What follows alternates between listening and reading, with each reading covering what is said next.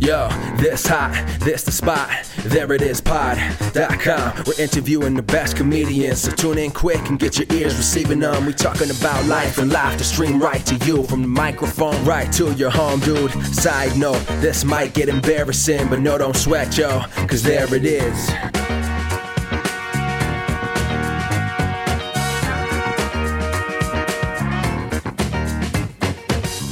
Welcome to the There It Is podcast, a comedy podcast to help you find your inspiration. I'm your host, Jason Farr.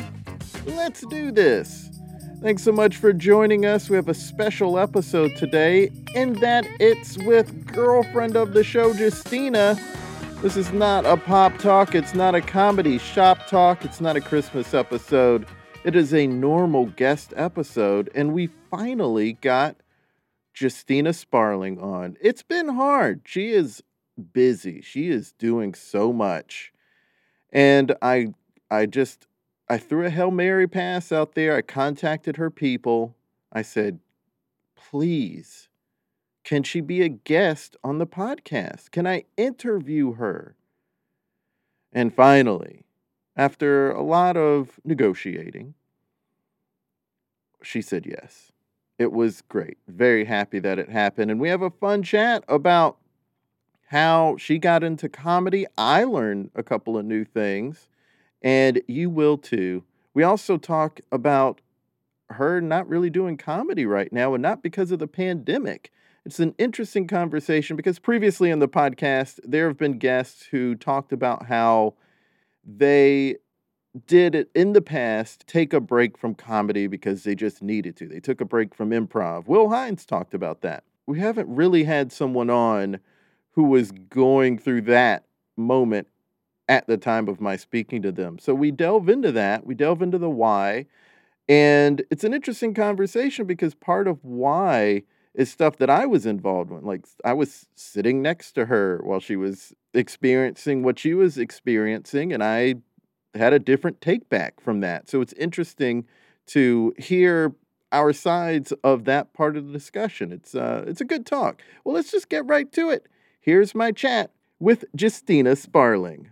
Everyone knows that we are from South Carolina, but I don't think listeners know that you are originally from Texas. Okay. You're from Lubbock, Texas. Mm-hmm. Like the Chicks. I know, but I don't identify with Texas very much. But you left there at a young age. Yes, I was 11, and what I took from Texas is I do like cowboys, I like westerns, I like country music. Did you meet the Chicks? No, but Natalie is from Lubbock. Aren't they all from Lubbock? No. Oh, it was just her? Yeah. Oh. Yeah. I don't know why I thought it was all of them. Yeah, the other girls are from Texas, I'm pretty sure, but she's from Lubbock. Wow. Yeah. Okay. Was that something you thought about at all when you were little? Oh, yeah, great sense of pride. But more important was Buddy Holly was from Lubbock. I keep forgetting that. And he went to the elementary school that we went to when we were little girls. Oh, wow. And we had his chair, and on Buddy Holly Day, which is the holiday there for real, they would put his little school chair out. It was very sweet. How do they know it was really his chair? It was his chair. Okay. I don't ask questions. Roscoe Wilson Elementary. That is really cute, but it's just funny. I can't imagine so many years later that they would be like, this is the chair. We never got rid of it, and it was definitely his chair. It's definitely his. Buddy Holiday was the best. All the boys would dress up like 50s boys, and all the girls would dress up like 50s girls, and we had poodle skirts. Oh, that's funny. It was awesome. Yeah.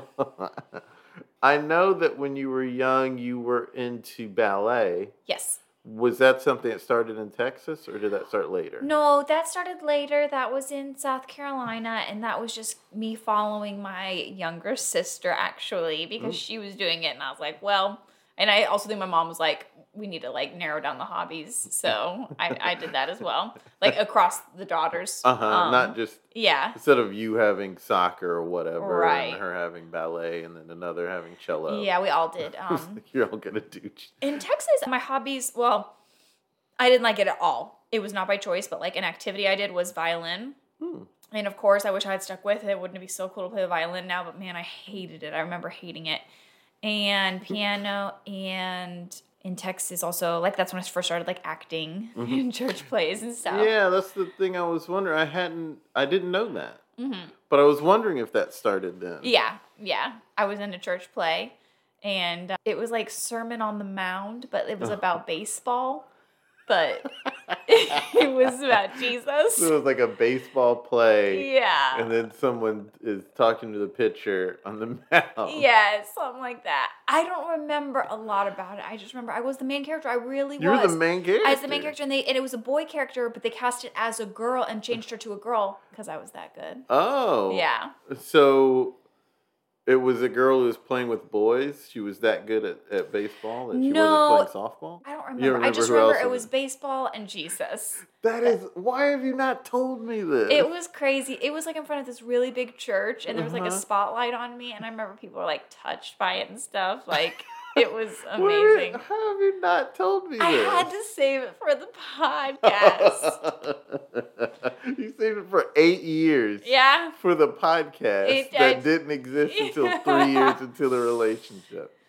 That's wild. I think that's really cool. Is that where the bug came for performing? I think so. And I just always wanted attention when I was little and always made people laugh. You know, 4th grade, I was voted class clown. Like, I always had a desire to make people laugh, and I just loved the way it felt hearing people laugh and stuff.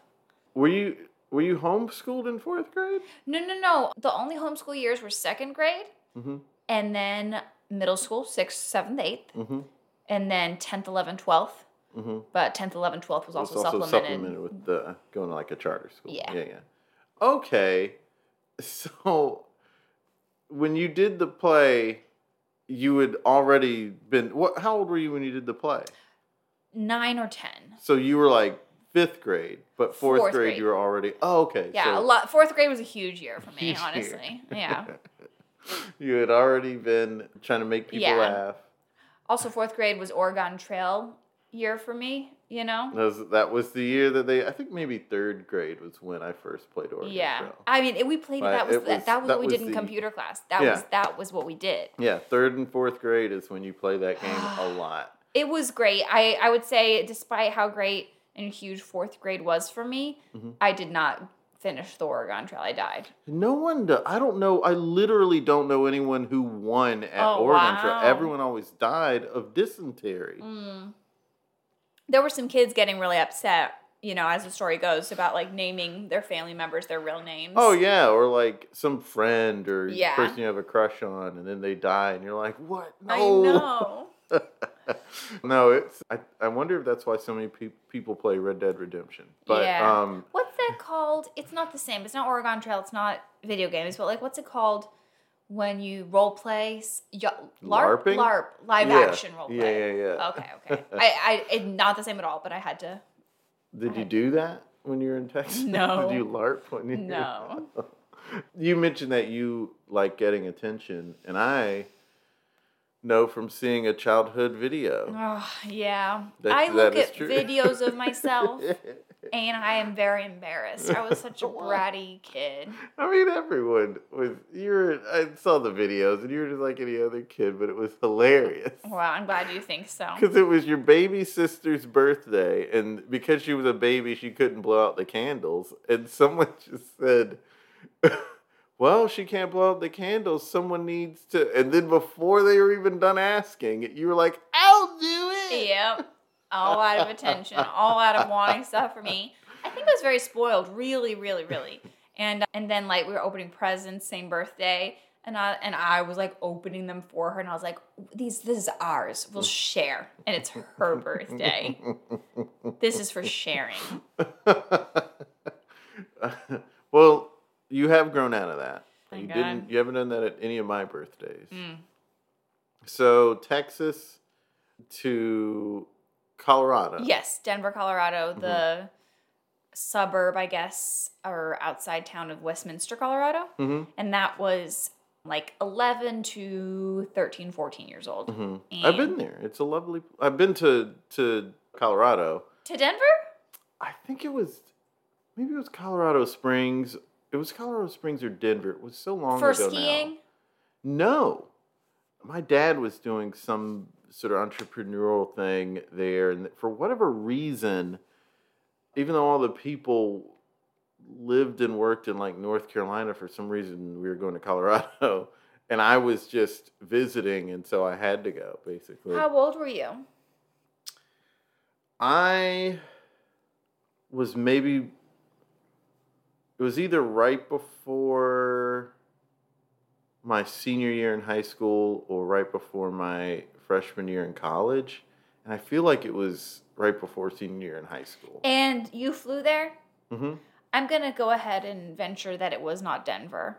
Because if it was Denver, you would have been impressed and you would have definitely remembered the airport. You couldn't have forgotten it. It was like the 90s. So I don't No, know. but you could not have forgotten the Denver airport. Okay. It's amazing. It's so cool. It's a white tent. I don't think too much about the airport. Oh, right. No. Sure. I grant you got it. Me neither. But this is still one would that, have. Okay. yeah. Maybe. I feel like we also, I think what it was that we went to one town and then drove up from another to Denver or something. So I think that might also be why, if it was Denver, why I wouldn't necessarily know. Yeah. Because we drove from somewhere else, but in Colorado. Nevertheless, this is not important. But I've just been there and it's beautiful. Mm-hmm. And you were there for a few years. Did you do any? Yes, that's where I really, really got into acting. Mm-hmm. There was a rec center near us, the Arvada Recreational Center, and they put on plays. They put on community theater, Mm-hmm. And I did one. Did you redo the play, A Sermon on the Mount? No, I did a play there, and I'm actually just like now remembering that you haven't seen the video, and like you're gonna die when you see the video. Prince of Thumbs. What? You haven't seen it? Oh my gosh. No. When we watch it, you're gonna lose your mind. I was a snail, and it was like this Prince of Thumbs, and What's it about? I can't really put my finger on it, or should I say my thumb. But I was a snail, and I was supportive, and I sang, and I was a very bad singer. I'm not getting down on myself. I just did not have that skill in me. Mm-hmm. And I had like a big solo, and it was just like, it was so bad. But yeah, there's a video of it. And so that was something. And then there was another play we did. It was like a Western. And then shortly thereafter, I don't remember that one as well. I didn't have like as big of a part in that. Like they really messed up on the casting somehow. But shortly thereafter is when we moved to South Carolina. Mm-hmm. Oh, and also as far as like extracurriculars, ice skating was a big part of our lives in Denver. Yeah. Which, well, I saw you ice skate in Minneapolis recently, but I didn't know you could do that. Yeah. You had talked about wanting to. Well, I guess I knew that you did because I knew you had ice skates. We just hadn't done it anytime we were together. Mm-hmm. And so I was like, has it been a while? Will she fall? And you were fine when you fell. But you mostly did not fall. 100% you're going to fall if you ice skate. Yeah. I think no matter how good you are, had a good fall. It wasn't like you were falling because you were just having a tough time. You were very good. Thanks. So. And then I moved to South Carolina. And yeah. And there is where you started doing improv. Yes, I was doing improv at the theater on the west end of Greenville. What's that theater called? Not Greenville Little Theater, the Center Stage. Nope. Though I did do a play at Center Stage, and that was a very big acting thing for me, and that was like in ninth Warehouse. Grade. The Warehouse, yeah. That's what I meant to say, actually, when I said Center Stage, just because I've seen improv at the Warehouse. Oh, yeah. I've never seen it at Center Stage, because they don't do it at Center Stage. Chronologically, I did Center Stage first, Hollywood Arms, and that was the Carol Burnett story, and that was really great. And I was young Carol Burnett, and then... You love Carol Burnett. Yeah, I know. I know. That was pretty awesome. And then I went to the Governor's School for Acting, which is great. Mm-hmm. And then I just did improv, like, at the Warehouse Theater. They had, like, a teen improv situation, Mm-hmm. And Shakespeare in the Park one year, which was fun. And then in college, I didn't really do any acting at College of Charleston, but I did do improv at Theater 99. Mm-hmm. And that was pretty awesome. And then I stopped everything right after I graduated college. Everything. Yeah, for how long? For a few years? It must have been, when I lived in Wyoming right after college, I actually did hook up with the improv troupe out there, but like it was not fun. They were all so nice, but I remember we did an outdoor improv show and it was like so bad, and I was like, you know what, I'm good. I don't want to do bad improv anymore, you know. Not that I had ever, like, it was just like I don't love this enough to suffer through a bad improv show, you know. And so I don't think I did improv again until Alchemy when I was 24, you know. So 21 to 24, I didn't do improv. When did you start doing stuff with like Jason Underwood and Todd? Oh, I guess that was also because around didn't you 23 do that? or 20. I did that in high school. Yeah, that's what I thought. I definitely Yeah. did Laughing Stock. Yeah, just a little bit. I was never like a full cast member back then, but I also got back into Laughing Stock after I moved back from Mexico. So 23, 24. So when you started doing stuff again with Laughing Stock, was that before Alchemy? I think yes / concurrent. You know? Like kind of at the same time? Yeah. Okay. And of course, that's how we then met. At Alchemy. And the rest is history. Episode over. So what made you want to, I mean, I know you said when it came to doing theater and acting and stuff that you were a big ham in 4th grade and you wanted attention and you like making people laugh, but what made you get into improv specifically? I think it was just so interesting and new, even though improv wasn't new because this must have been 2006, 2007. But I feel like that was kind of the golden age of improv. I guess I can't say that for certain, but I feel like it was very fun then. Oh, and then also, how could I have not mentioned Whose Line Is It Anyway was a huge part of my childhood. And I remember, you know, Mommy limited television. You know, she would say, you have to shut off the television now or like go to bed, blah, blah, blah. If Whose Line was on, we could always watch it. Always. We were always permitted to, encouraged to. She would join us. Also, Mommy wouldn't watch television with us a lot, and she would watch that, you know. So well, it was good, clean fun. Good, clean fun. Just like also funny. Right. Funny. Which ones were you watching? The Drew Carey ones? And then later in college, and when YouTube was big, I discovered the British show. Yeah. Which had some of the same players, but just a different host. Yeah. But, well, that's cool that you got that. Yeah, it was awesome. That was like my dream. That's what I wanted to do. Oh, really? Yeah. You wanted to be on Whose Line? Yeah, or just like make people laugh like that. Be that funny, you know? Like, and I liked all of them. Colin, Ryan, Wayne. I thought they were all so funny and so talented. And if there was ever an episode where one of them was missing, there was also always those three and a guest, right? And then, but occasionally one of the main three would be missing, and I just remember like being like devastated. But it was always so great. Yeah, no, that show was great. I know. And what can I say? Yeah, it was just so funny. I haven't experienced that. I feel like where I just laugh at something and enjoy it so much. I feel like that's kind of what you have with SNL. Yeah, I guess that makes sense. But there's shows I feel like we laugh a lot. Like we were watching Murderville and laughing like that at that. Yes, but not like Whose Line. Murderville, I found myself, and this is just me being cynical and being like, you know, I don't know. You're watching it and you're like, it's no Whose Line. Well, no, I'm watching it and I'm like, that wasn't the funny thing to say then, you know, you know, Whose Line always beat me. Oh, they were interesting. always so funny and the funniest that it was possible to be, you know, in my opinion. I mean, I get that. Maybe, though, it's because you're like a teenager watching Whose Line. No, I know. That's what I say. It like comes from cynicism. But no, it does, though, because when I was in high school, when I was a teenager, if I ever beat someone to the punchline, I would be like, well, then why would I watch this if I can come up with that punchline? Oh, that's interesting, yeah. Which now I would be like, if some kid came up with a punchline, or like said a punchline before the comic, and then the comic says the same thing, I would be like, good for you. Yeah, comedy brain. Right. But, you know, at that time, at some point it switched to if a punchline I had or a joke I had ended up, like if I ended up seeing it on a show, I would be like, oh, maybe I can be that funny. Interesting. But at first, I was very much like, they're not funny if I can think of that. You know what? I think if I think of a joke and then I see it on television or, something in that capacity, I'm like, there's no magic anymore.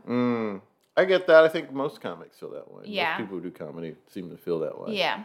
I think that's why so many don't watch other comedy. Because they're just like... Interesting. Bored. I think that's why people love Rick and Morty so much. It just like always surprises people. It's also just something insane. Yeah. Yeah. And a lot of the stuff that people knock on is stuff that is like designed to reach the most people. Yeah. It's designed to hit with the most people. So it ends up being something that's maybe if people, more comics will see it as low-hanging fruit or something like that. Well, that's interesting that nothing has made you laugh that hard. Not even me. Oh, man. Oh, brother. I don't think I'm as funny as Whose Line. If you are, none are. No one is. Mm-hmm. Conan tickles Conan's me. pretty high. Pretty good. Conan's pretty hilarious.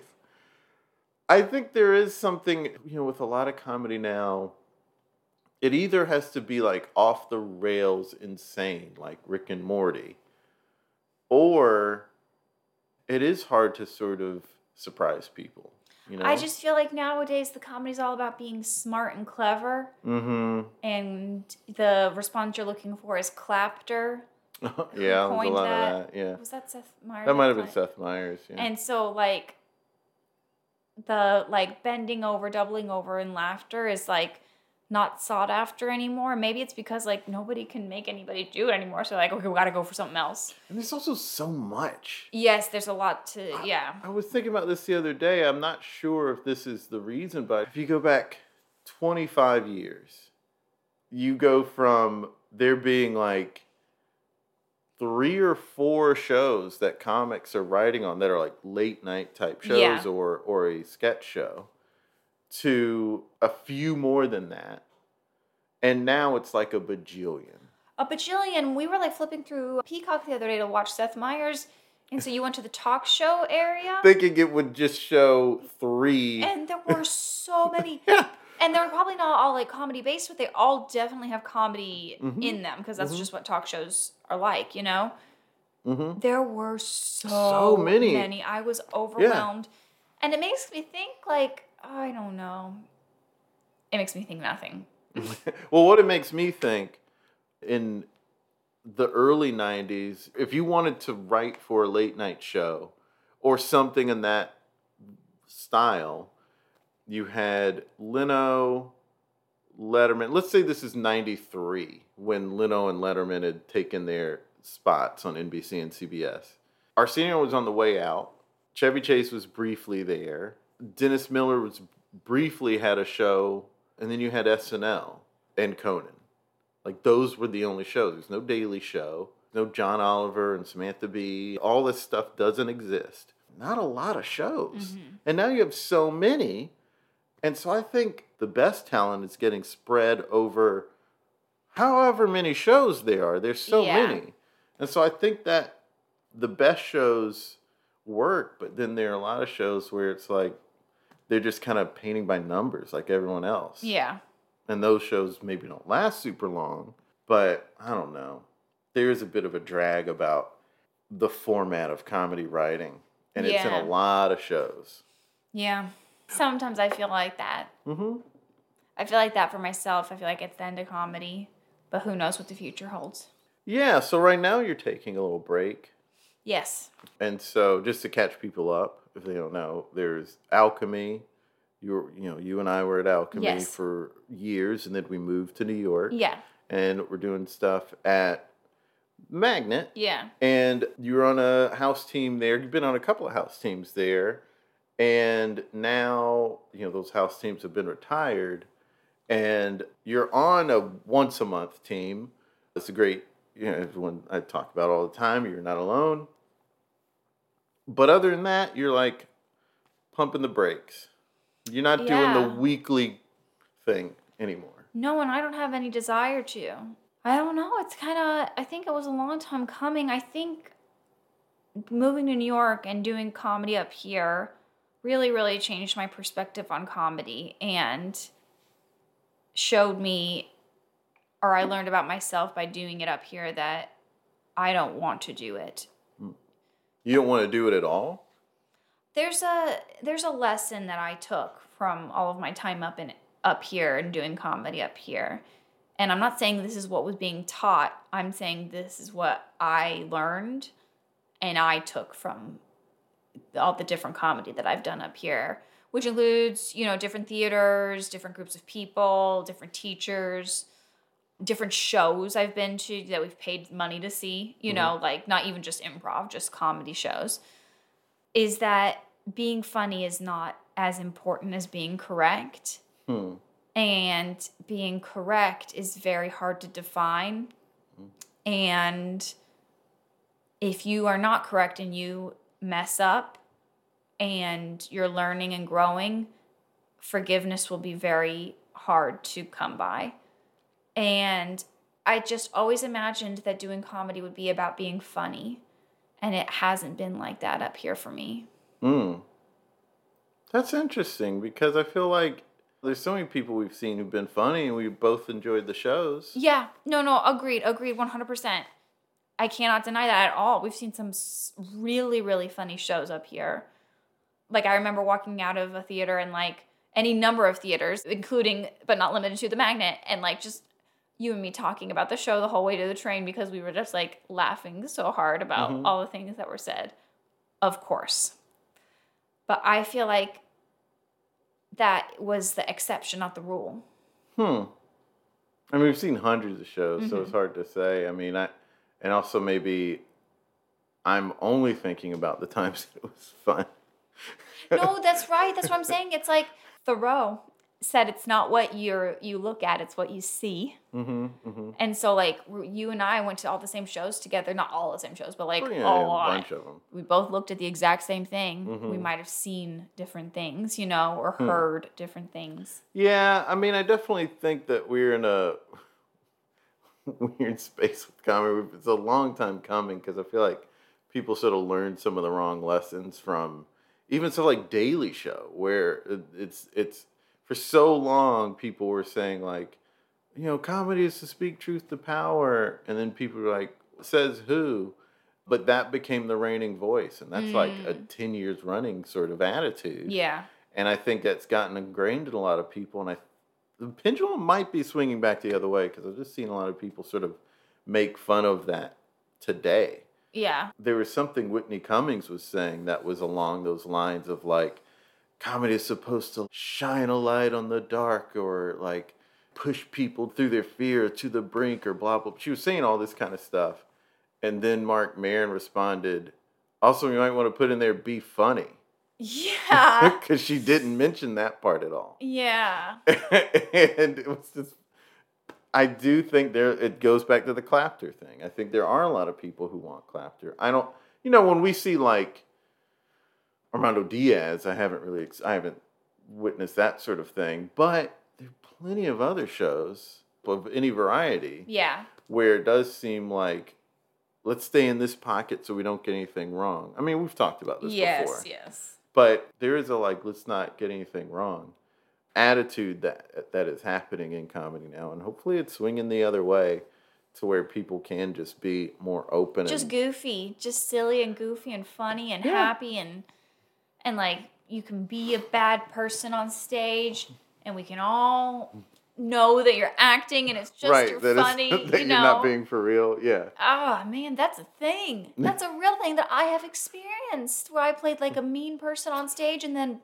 someone took it the wrong way? Yes. Wow. It's like acting. Or, I mean, and we won't give names, but someone was sharing with us somebody who said, like, this person is a sexist. And it's like, they were going by an improv scene. Yeah. They saw them in, and it's like, that was an improv scene. Right. Do you understand? Also, are there not allowed to be bad characters in improv stories anymore?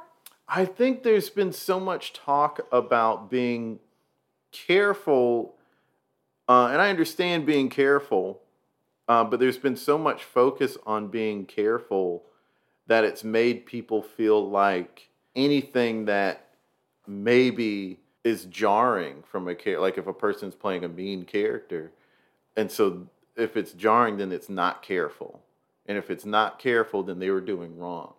Of course, that's not true, but I feel like some people have twisted the understanding of what it is. Like when people are talking about being careful, what they were meaning is, hey, maybe don't force someone to do something they're not comfortable with on stage. Yeah. Or don't make rape jokes.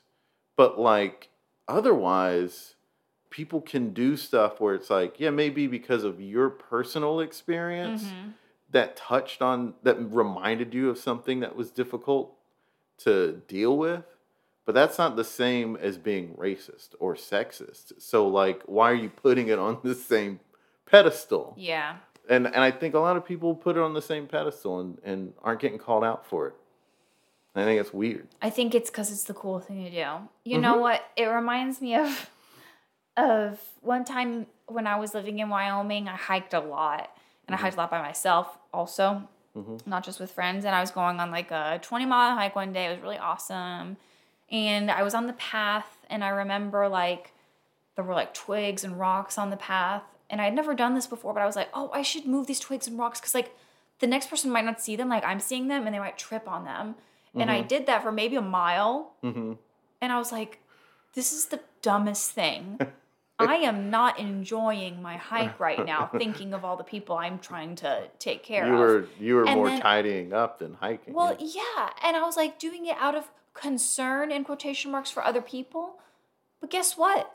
Other people are adults. Other people are adults, and other people, they should know that they take on an inherent risk in going on a hike. And part of that risk involves looking in front of you where you're walking, you know what I mean? And so as I was like trying to take care of people, I was ruining it for myself, and I was infantilizing them, you know? Yeah, it's one thing if it was a branch. Right. But a twig, or something small. Even a branch. Sometimes there's a big old branch in the middle of the hiking. That's part of the hike. You climb over it. You know what I mean? Yeah, I think in hiking, maybe that's not the best example. I just mean like what you were doing was not within reason.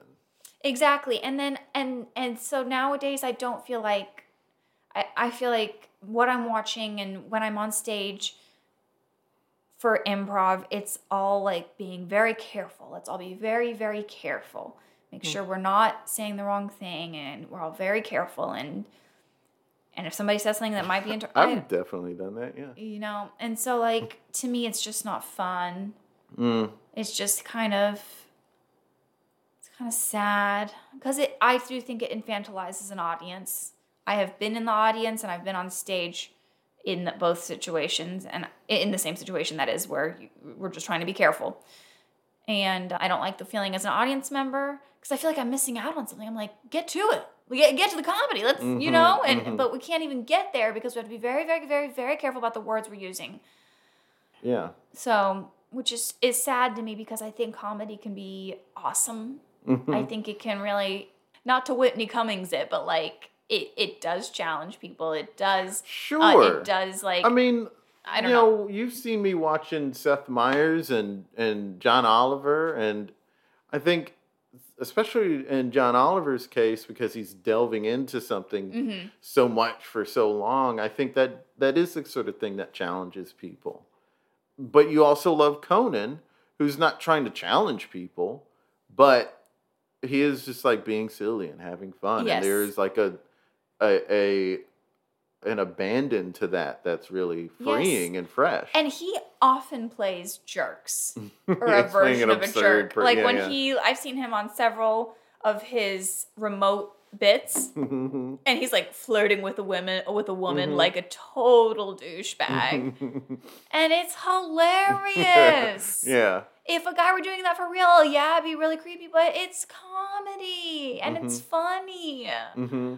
Also, like when that documentary Conan O'Brien Can't Stop came out, I remember a couple of people. It wasn't a ton. It wasn't the main attitude that people took, but there were a couple of people who said, "Oh, I don't like the way he treats his writers." And you look at the clips of him with his writers, if you hadn't seen the movie and you heard someone say, "Oh, I don't like how he treats his writers," Doesn't sound great. right? You would think he was like barking at them, Right, or saying right. like, "This needs to be better." And then you watch it, and he's teasing them. Yeah. The way people so I'm sort of like, I think there are some people who have some sort of blindness to what teasing is, and they only see it as bullying. Yeah. But it's actually the opposite of bullying. Teasing is to bring someone in, not to push them away. A bully is trying to just take control and push them away or whatever, and doesn't care. They'll discard them. But someone teasing, they're trying to have fun with you. I feel like, speaking of blindness, I feel like people have blindness to caricaturing.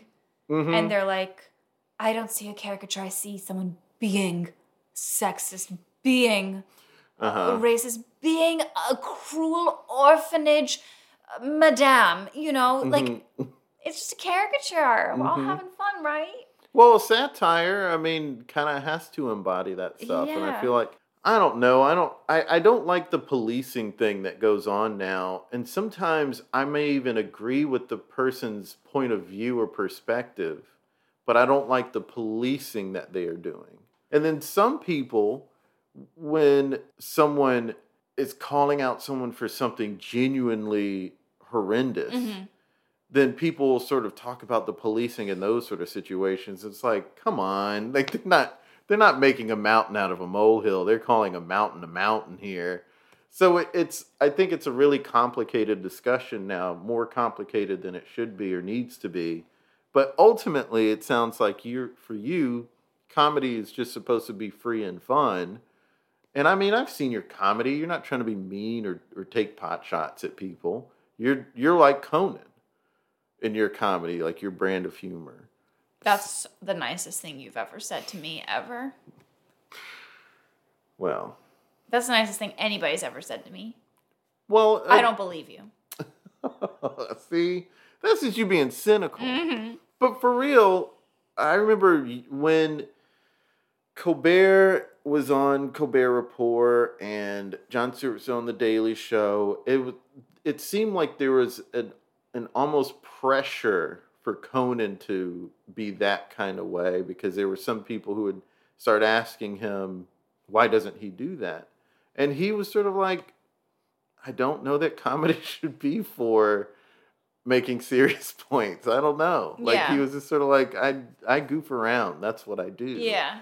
And like, that seems like he doesn't deny that the important, because he's like friends with those dudes. Right. So he liked and appreciated their comedy, but he's a goofball.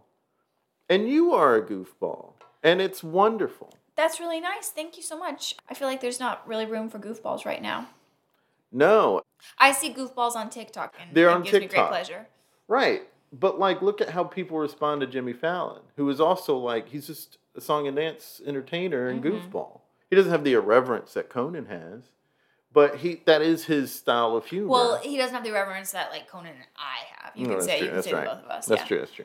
But he gets dinged a lot because he's not doing what Colbert or all like what everyone else is doing. And there are people literally. I saw some comic literally say, if you are not, I can't remember the exact phrase, but they were like, if you are not, it was in response to Trump basically, and they were saying, if you are not using your comedy to make a political point, then maybe you shouldn't be on network television right now. And it's like, are you fucking insane? That is the insane. only kind of comedy that can exist.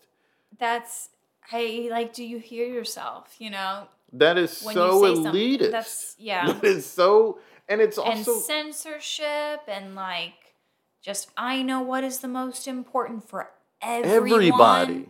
Right. Oh my like, gosh! it's insane. What about the people, the social workers who work hard all day Yeah, and just and want just to want a unwind at break. the end? Nope, Right. not allowed. You have to watch comedy with a point. Right. You know. And also that person very much meant their point of view. Yeah. It couldn't be someone else's point of view. Oh sure. Yeah. Yeah. It couldn't be, heaven forbid, someone with a different point of view. And that's what we've seen. Yeah. Right? Like, there are all these comics who have different points of view. And because it's not the one that we've been beating the drum on for a long time, then it's not worded exactly the same, then it's, well, no, not that either. It's all, there's a lot of that weirdness in comedy in general. And I think that's part of the reason I really love Murderville. You know, as we're talking more about this, like I'm thinking more about this, and this is honestly something I try not to think about that often because it makes me sad because I used to love comedy so much. But I think the main thing that is really great about comedy is that it helps you maintain perspective because everybody takes things so seriously. And if we take a step back and make fun of it, we can remember it's not that serious. And I'm not talking about rape. I'm talking about things that people take too seriously, like work. And then you can step back and do a funny improv scene about a weird boss and, you know, the mundane day-to-day and be like, oh, it's not that serious, you know? Yeah. And I feel like by being obligated, whether said or unsaid, but that feeling of obligation of having to do comedy that matters or art that matters or art that's right or comedy that's right, you're not going to be able to. I just kind of feel like if you want to do it, then you can do it. And if someone doesn't, then they don't, you know? Yeah. Because, like, when George Carlin was alive, like, the last 10 years of his life, he was still being, like, serious George Carlin making jokes. But also stuff like Conan existed and SNL and Whose Line Is It Anyway? You know, like, all these different things. I just feel like people didn't take themselves quite so seriously as people are right now. But I agree with you that, like, why can't we just have some silly little fun? Yeah. Maybe that's why I can't do improv is because it's like a team and you have to. But your team wasn't, like, Butter, number one was named Butter. No, I know. Yeah, it was and, like, so you funny. all were all just being silly and fun. Yeah. And that's why you all worked together. No one was, like, up there trying to dethrone Trump. Right. It was a fun time. Like, you've you're had right. those experiences. And then also, like, you know, our, like Sean Cantatore's show and stuff. Like, those shows were so just funny. Delightful. You know? Like, just Literally so super funny. fun, but also, like, what we're talking about, we want to see more of. Yes. I think the thing is that is not out there in as big of a way. Yeah. As the silly stuff. But, you know, like, Ben Schwartz is still out there doing his thing. And he's not doing the thing we're complaining about. No. So I think we have a lot of options to, like, enjoy. While there is maybe there are too many options of the serious. There are plenty of options, I think, out there of the fun, silly, let's just have a good time type stuff. But I was just actually thinking yesterday, like, I know a lot of people make fun of Paul Blart Mall Cop, but, like, there are people who also love it. So, like, I've never seen them because, you know, it just wasn't for me. Yeah. But I'm not going to say those people shouldn't get to watch it. Right. And obviously it's resonating with a lot of people. Yeah, it like, was successful. Right. And it also wasn't, like, hurtful. You know, Yeah. It wasn't like people being mean. So I kind of don't like when people dog something like Paul Blart. It's super elitist to dog Paul Blart. And then only act like the only thing that can be out there is, like, this super important stuff. Yeah. Like, it's all out there. Some has a little bit more cachet. I just feel like there are a bunch of different things out there that we all can enjoy, and I don't like how serious some people are making certain things. Yeah. Also, I think I have the awareness, to realize that I probably sound extremely cynical, and I'm sorry. It's how I'm feeling right now. Yeah. But knowing myself, I know I won't always feel this way. Mm-hmm. I just, you know. Well, knowing, like, that's not only, like, knowing yourself, but people. They go through different phases. They go, like, things ebb and flow. And it's like what you're thinking right now, but then, like, in a couple months, you might have a completely different attitude. Yeah. And an attitude that you keep for years. Like, who knows? I was also thinking a lot of comedy, part of the reason why it doesn't have a great shelf life is because it's very much in response to something at that time. Yeah. And it's hard to be outside of that time and or never having lived through that and understand it. And so sometimes when we look back at old comedy and are like, this isn't funny, and it's like, well, it's because they were responding to something that was very common at the time that isn't now. Right. And so some of our feeling right now is like us responding to something that's really out there right now. Yeah, that's true. And also, like, it's been a long time since we've been weekly doing shows. Yeah, I or know. Seeing shows. It's been a way long time since we've seen I know. And these it's shows. interesting, like, the things that we remember. Like, you remember all the good experiences. I do remember the good experiences too, but I think, like, the bad experiences stick with me more. I don't know why. I think it's, like, common for humans in general. Then why do you have the good experiences stick out to you? I don't know. Superhuman? Okay. No, I just mean, I think sometimes some of the fun stuff doesn't stick. But people do have a tendency to pick up on the negative. I think I heard something about how that's almost like evolutionary, because something back when we were just living off the land and very tribal and didn't even have real language to speak, if something bad was happening, we had to pay attention to that because it was life or death. So now we get super triggered if something bad is happening, and it's just sticking with us longer. Yeah, maybe. Yeah. But That's interesting. yeah.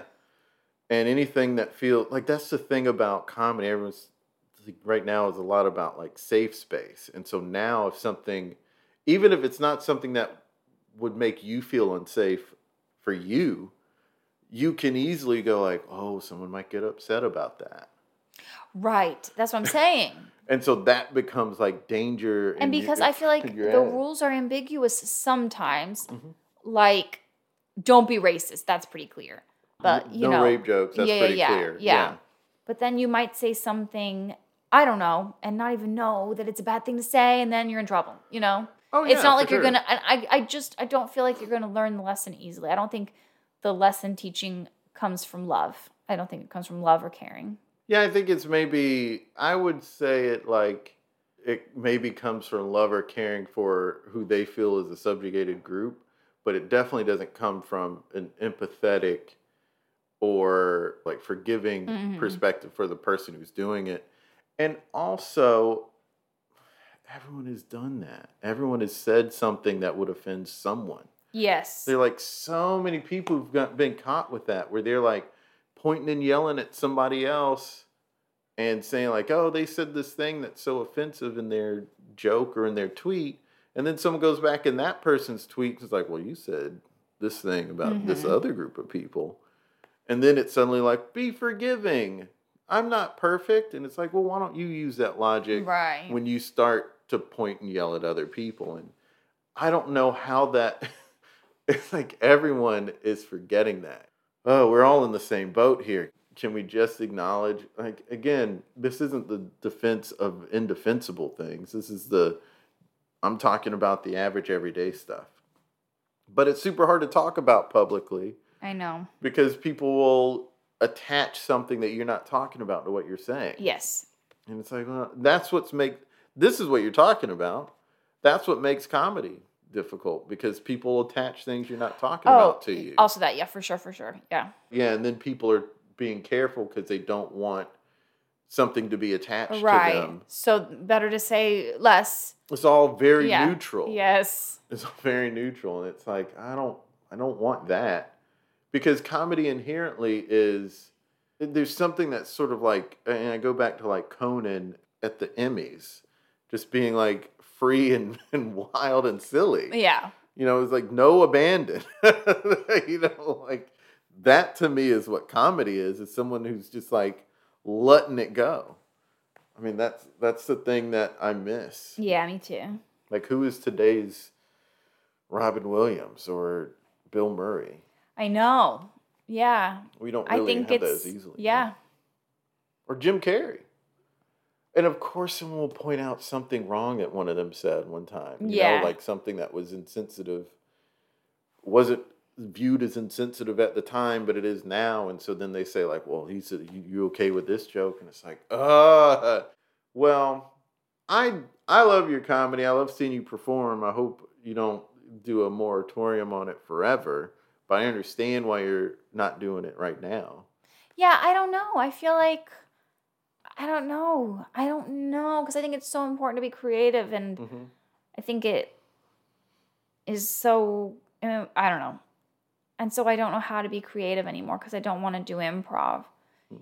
I just don't want to do improv. I don't know. And it's and like for reasons that are fully me, nobody else. Like I am just like I feel like I'm improv out. I've done improv for so many years and seen so much. It's easy to get improv out. And so people gotta take breaks. Yeah, but now I don't have a creative outlet at the moment. But I'm hoping that just by pausing, like I've looked at classes, like language classes and like random classes. And I'm like, oh, should I spend like hundreds of dollars right now to do this class? And I'm just like trying to like pause. And just like think about it or not think about it. Just like be still. And I don't know. We'll see what happens. But well, I don't think you're the only person in that boat because I feel like a lot of people are taking a step back from improv. Yeah. And comedy in general. Yeah. It's weird to be up in New York and not be doing comedy. It's like, why am I here? You know? Yeah. What's the reason? But I think there's other stuff that we can still enjoy up here, though. Yes. That you can like, I mean, as far as doing something, I know comedy was the big draw. But when it comes to like seeing exciting and interesting things, definitely. Like, there's plenty of that here. Oh, yeah. So, you know, that's a reason. That is a reason. Maybe also I'm here. Oh my God. Well, I know I could go anywhere and you'd follow me. Even if you were grumpy about it. Baby. Well, we're at the end of the episode. It's time to create something together. And I say, do you want to create something that's just free and fun and silly? Or try to like figure out a headspace to get into being free, fun, and silly? Oh, interesting. Do you have an idea for the free, funny, silly thing? No. I don't know what we would do. Got it. Because like, you know, I don't know. I feel like I observe how people are doing things a lot. And I'm trying to think of like, well, how could somebody, like where are people being free, fun, and silly? And it's like TikTok. But I don't really love TikTok trends. Right. But some of my favorite creators are not involved in trends at all. They're just... Party Hardison. Yeah, they're just being funny. Yeah. Like, what's the girl from Hacks that we love so much? Oh, Megan Statler? I don't know. Statler? I truly don't know. You could name her and I wouldn't know her name. But she's so funny. So funny. She's not doing any kind of trend. She's just like putting a camera on herself while she says the craziest things. They're so funny. It's just good character work. Yeah. She's wild. She's so funny. Yeah. She is somebody else who's like that. Who is just like going for it. You know, and she's with no so abandon. Exactly. So funny. You know, and also I think it can't be understated that like you need to be around people that you feel, and I hate to use this word because I don't like the way it's used a lot of the time, but where it feels safe to be yourself, you know? Maybe we can do the headspace thing or think about like other creative. What we would like to see that's not out there anymore? That isn't what I was getting at. Oh. Okay. But I was going to say other creative, not methods, not venues, creative outputs. Oh, okay. Other creative outputs outside of comedy? Yes, but what's the word? Creative output is something I've heard. Expressions, output. Endeavors. Oh, man. Creative outlet is what I always heard. All right. So that's what you want to do? Like, what's another creative outlet? Oh, well, yeah. So is it like being the creator or taking in other work? Being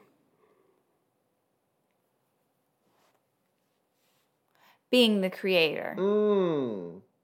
Let's start a business. This is what I want to do. I just want to start a business. Okay. And the business is that you are It's a service, not a product. It's a service. And the service is that it's flower delivery. Okay. Okay. And you deliver the flowers to somebody. Somebody pays you to do this. You go to the indicated person's house. And like a guy would do this for his wife, you know? Mm-mm. And I show up with the flowers and I'm like, these are for you. And then she's like, oh, thank you. Who are these from? And then I say, as the flower delivery person, I've already said too much. I really must be going. But first, may I sing you a song? And the woman's like, I really have to get back to work. And then I say, it's a quick song. Uh-huh. It's a song my mother used to sing to me when I was little. May I sing this to you very quickly? And the woman's like, yeah. Okay. And then I sing a song and I make it up on the spot. That's where the improv comes in. And it's just an improvised song, but it's like really beautiful and sad, and it makes the woman cry. And right at that moment, the husband who ordered the flowers for the woman shows up, and he's like, what's going on? Why is my wife crying? And the woman's like, she just, but she can't say it because she's so choked up. And so I'm like, well, I made her cry. And before I can say, by singing this song, my mom used to sing me when I was little, he punches me in the face. What? Yes, because he's defending his wife. And I'm like, oh. And then I run off. Meanwhile, his wife He's a hero. He's a hero. He's such a huge aphrodisiac for her. And then they go in and they do it. Happy Valentine's Day. And it's such a successful business. It's such a successful business. Yeah. And eventually, it's so successful that I can pay for as many facial reconstructive surgeries as I need, which I will need a lot because I keep getting hit in the face. All right, well, a couple of problems. Okay, I don't really understand how there could be a problem, but I'll hear you out. Number one, you'd have to always have this song.